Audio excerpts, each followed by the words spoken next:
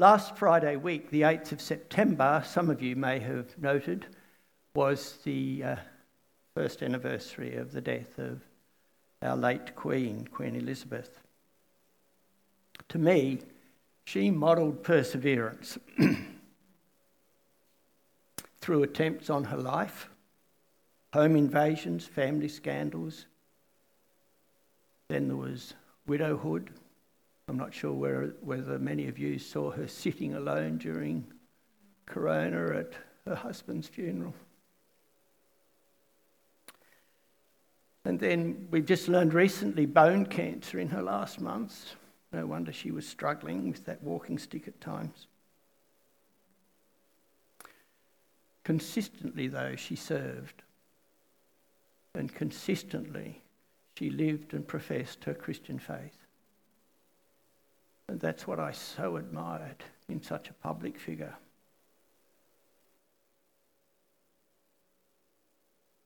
I don't know how old I was, but a relatively young man, when I first heard a recording of her 21st birthday speech, which she spoke from Cape Town in 1947. And I want to read a bit of it to you because it truly inspired me. Perhaps you've heard it. If you haven't, I really encourage you to go online and listen to it. On my 21st birthday, she said, I welcome the opportunity to speak to all the peoples of the British Commonwealth and Empire, wherever they live, whatever race they come from, and whatever language they speak.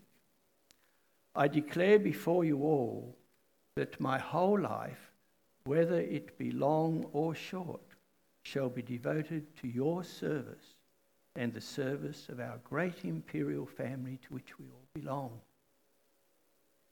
That speech was 4 years before I was born, and it does continue to inspire me, and I think it gives us clues as to how we might persevere, even flourish in our lives as Christians in the heavenly kingdom. Own and claim who you are. Make a decision. Commit to it and stick at it. Some may counter, but hey, she was privileged. Daddy was the king. True, but we are equally privileged, aren't we? We can have, like her, if we choose, the King of all kings as our daddy. Grasping our status as children of God, created, loved and saved by God, whether our life be long or short, no matter how well or poorly we did yesterday, no matter what obstacles may come, we can trust in the Lord. Psalm 27:14 encourages, trust in the Lord, have faith, do not despair, but trust in the Lord. There are obstacles, and I want to say to you, if you haven't got obstacles in your life, just wait. Life is a spiritual battle, but believers are on the winning side. Jesus has won, sin is dealt with, failure, guilt, poor choices, all dissolved at the cross. Death is destroyed. For the believer, death is the doorway, that is mortal death. Physical death is simply the doorway to glory. The Isaiah reading that Katrina read reminds us, the Lord says, listen to me, I have cared for you from when you were born. Can we have the next one, Catherine? I am your God and will take care of you. I made you and will care for you. I will give you help and rescue you. But can we believe it? Can we believe it when those really tough things are happening in our lives? Or again, the skeptic might argue, well, that was all right for Israel. They were God's chosen people. But let's never forget, Jacob only had his name changed to Israel after he'd struggled all night long with God. That's what the word Israel means. We are Israel today, the descendants of Abraham, those who struggle with God. What an exhortation to persevere. Jacob saying, I will not let you go until you bless me. Jacob at the time was in fear of his life, remember? He'd been away so long with Uncle Laban all those years, having stolen the birthright from his brother, and now here he is going back, and Esau's further down the way, and he hears from his men that Esau's got 400 troops with him. Man, he was struggling. All the stuff he sent, presents, hoping that that would placate his brother. I think most of us have fears, baggage, regrets. But I want to say today, it's not hard to be spiritual. It isn't. It's very simple. Jesus told us in John 6:29, believe in the one God has sent. That's it. That's it. That's the decision bit. Just believe in the one God has sent. But it's a choice, and everyone needs to make that choice. And just as Joshua said to his people then, choose you this day, we must choose every day to believe and trust in Jesus. I know for myself, and maybe you at times feel like the father of the boy. Remember the boy who had the fits and was mute, and he would be thrown down. And Jesus said to him, all things are possible to the one who believes. And remember the father said, I do believe, but help me in my unbelief. We're always in this state as believers. An exercise I did, not with this Bible, but with RSV, the old Revised Standard Version, when I was doing my divinity degree. One exercise was to go through the book of Romans and highlight with a yellow highlighter every word that was either to do with soter, saved, or will be saved, or has been saved, or being saved, or salvation, and then put them in 2 columns. And we discover that in Romans, which is kind of like Paul's gospel to Rome, we've got roughly as many words in this column as in that column. In this column we have what we call realised salvation. It's the salvation we have now. In this column we have what we call eschatological salvation, the salvation that is yet to be fulfilled, the salvation that will be completed and perfected as we work out our salvation. There's no fear or worry in getting there, because it doesn't depend on us, it depends only on the cross. It's not about how well we do, it's about how well Jesus has done and us staying on the course. Acknowledgement of our inadequacy allows God to work in our lives. It spurs us to prayer. Sinners are saved when just ordinary, regular people, realising our inadequacy, turn to God and ask for forgiveness. Sometimes it takes chronic situations to cause a person to call out to God.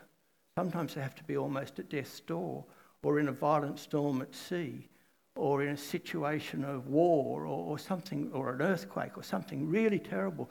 But there's something almost instinctive in humanity that just at that point cries out. I remember living in Thailand and reading in the Bangkok Post about people who were caught in a storm in the Gulf of Siam. And, they'd grown up in that Buddhist tradition, which is so strong in Thailand.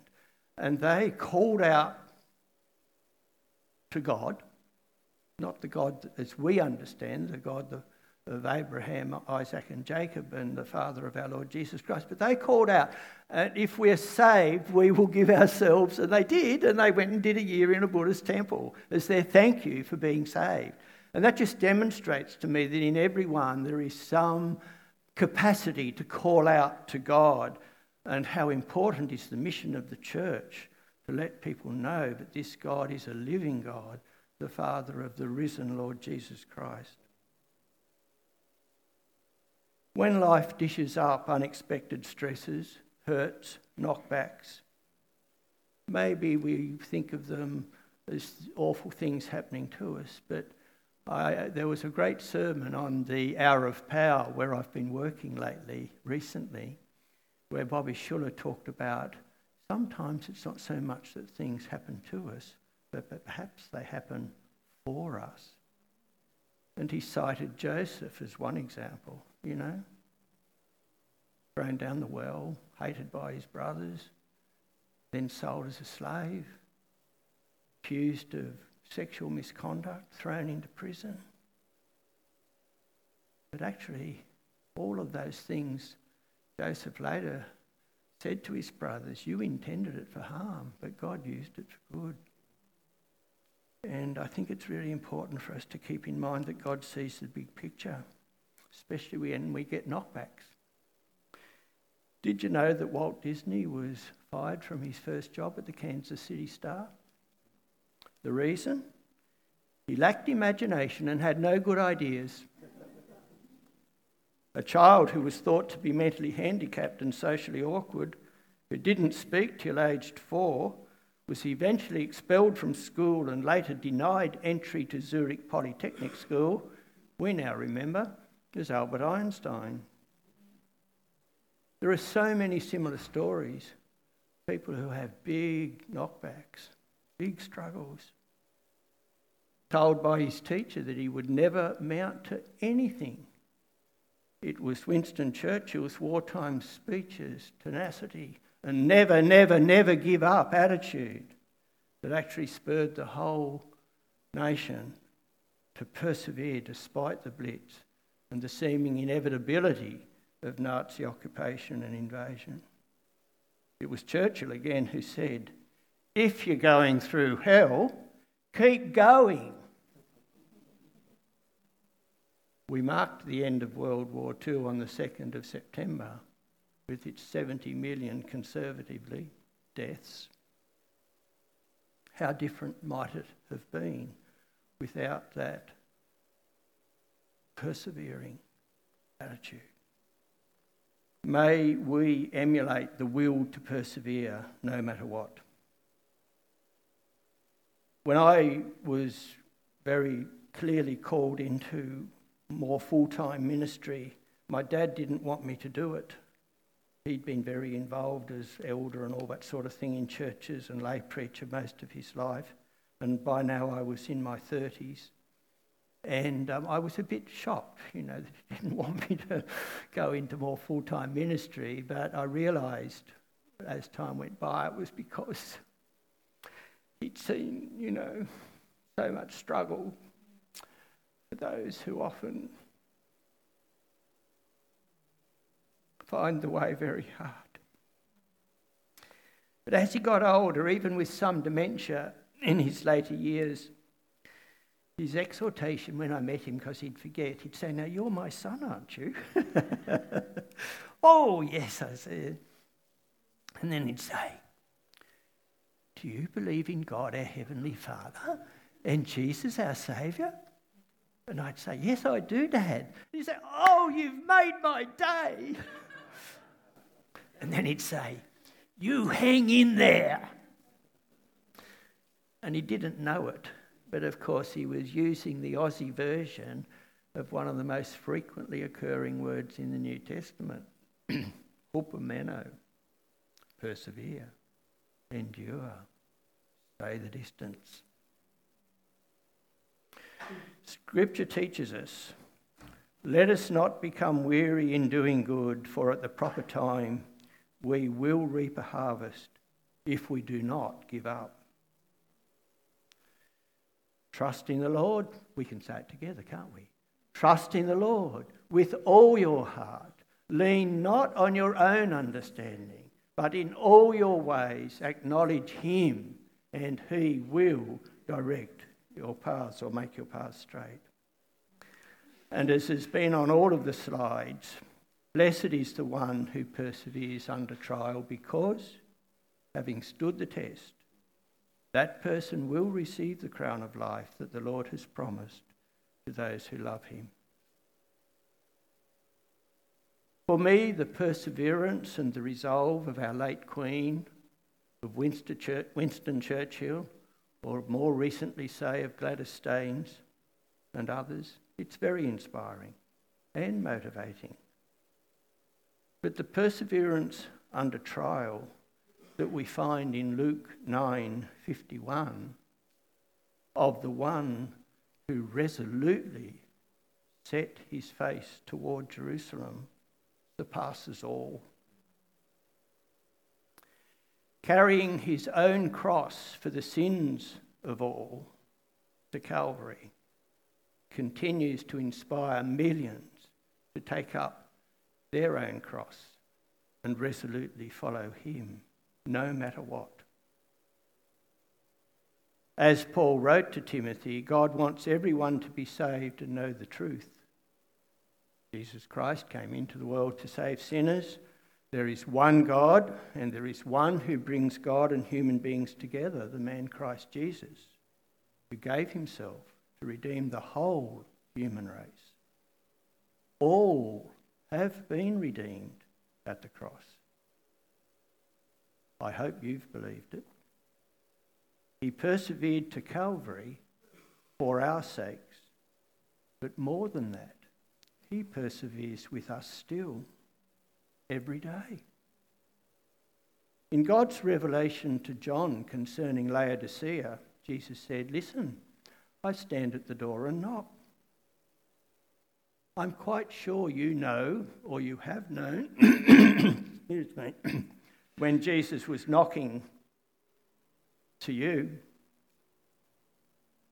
I certainly knew it when I had that call into full-time ministry, and on many, many occasions, and in particular when I made my decision for Christ as a teenager.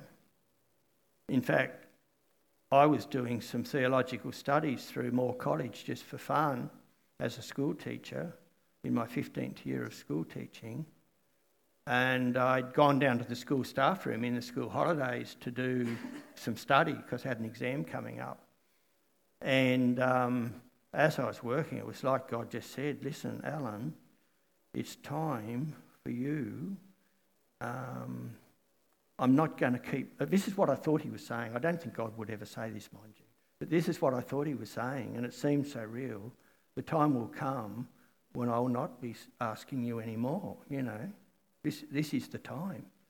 And it was so real, I just left everything on the staff room table, locked the door and went home very nervously to say to Jewel, "You know, darling, I think God's calling me to full-time ministry." And I was nervous because we were a one-income household with 3 kids at school, and I was thinking this could mean no income or what? I don't know what it's going to mean. And when I told Jewel what I thought God was telling me, she said, "I've been wondering when you were going to get the message."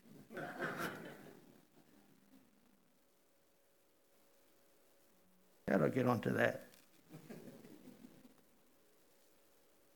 I guess what I'm saying is you all know when God has knocked on the door of your heart, and you'll know right now if he's knocking at your door, asking you to trust him in some trial, or to invite him for some help, or to forgo some worldly attraction. He's persevering with us all every day. Perhaps he's calling you to some new work for his kingdom. Or perhaps it's your full surrender as a child of God by obedience in baptism, following the example recently of Jonah and Connor. At a funeral on Friday, we met the husband of a lady that Julie and I had been in a Bible study group for quite a few years before we moved over to DY 4 years ago. And the husband of this lady, she's currently overseas, we learned, but he was at the same funeral. And it was great to see him there, and he seemed to have, a real joy on his face. And when we got chatting to him and finally worked out his name and who he was, because it was a crowd of about 380 at this funeral, and he's given his life to Christ. And it was just so exciting because his wife's been a committed Christian for ages, and he'd come to supper after Bible study, and he was always nice, and we'd have a few chats and all that, but it's finally happened. And of course, me, probably saying too much, after sharing the joy, I said to him, "So have you been baptised?" "Oh, he said, "No, I'm waiting on God for that." And I'm thinking, "Mate, you don't," and I sort of gave him a bit of a lecture, the poor bloke. But I said, "Mate, God has already spoken on that. It's clear. You don't have to wait for him to talk." I mean, seriously, at Pentecost, it's all been said. Peter explained, "Each one of you must turn away from your sins and be baptised in the name of Jesus Christ, so that your sins will be forgiven and you will, the promise, receive the gift of the Holy Spirit." Hey, it's very clear. Believe, repent, be baptised. That's our part. God's part, forgiveness of sins. There's no word to describe it. And the gift of the Holy Spirit. No words to describe it.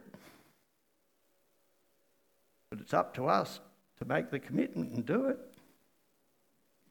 It is a true saying to be completely accepted and believed.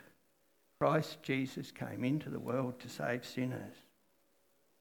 But Paul goes on, "God was merciful to me in order that Christ Jesus might show his full patience in dealing with me." See, God's always at work in people's lives. Peter also got it early in his second letter when he wrote, "Friends, try even harder to make God's call and his choice of you a permanent experience. This is a call to perseverance. If you do so," he adds, "you will never abandon your faith." And that's so important to me. The night I was baptised as a 16-year-old, one of my cousins was also baptised. I don't think she's been in a church for decades. People, it's so important to persevere with the Lord every day. It's so important to choose you this day whom you shall serve every day, every morning when we wake up. The Lord is not slow to do what he has promised, Peter went on. As some think, instead he's patient with you, because he does not want anyone to be destroyed. And you need to hear that. We don't have a lot of hellfire and brimstone preachers these days, but that's the only other alternative, is destruction. That's the only alternative to actually persevering and choosing to follow Christ. God wishes for no one to die. He never did. I love it that it's the same message in the Old Testament as the New, but just for everyone to turn to him and have life. Believing what Jesus has done and is doing for us, even in the hardest of trials, we can say, "I know whom I have believed, and I am convinced that he is able to guard what I have entrusted to him until that day." Would you like to read that with me? "I know whom I have believed, and am convinced that he is able to guard what I have entrusted to him until that day." And in Philippians 4:13 he says, "I can do all things through him that strengthens me." Whatever situation we may be in, whatever trial you may be facing right now, you can say those same words. "I have the strength." Now, I have no idea what trials some of you may be facing. Most of you I don't know very well at all. Lovely to be here and look at you all, though. But I know this. Some of you have lived nearly as long as me, and there might be one or two who've lived a little bit longer. And I guarantee there's been a few, and there may even be now, some significant trials in your life. Persevere. I have the strength to face all conditions, not my own strength, but through the power that Christ gives me. Thank you for listening to this sermon. To engage with Grace City Church further, please check out our website, gracecitychurch.net, where you can find links to our socials. Or come visit us in person. All are welcome. God bless.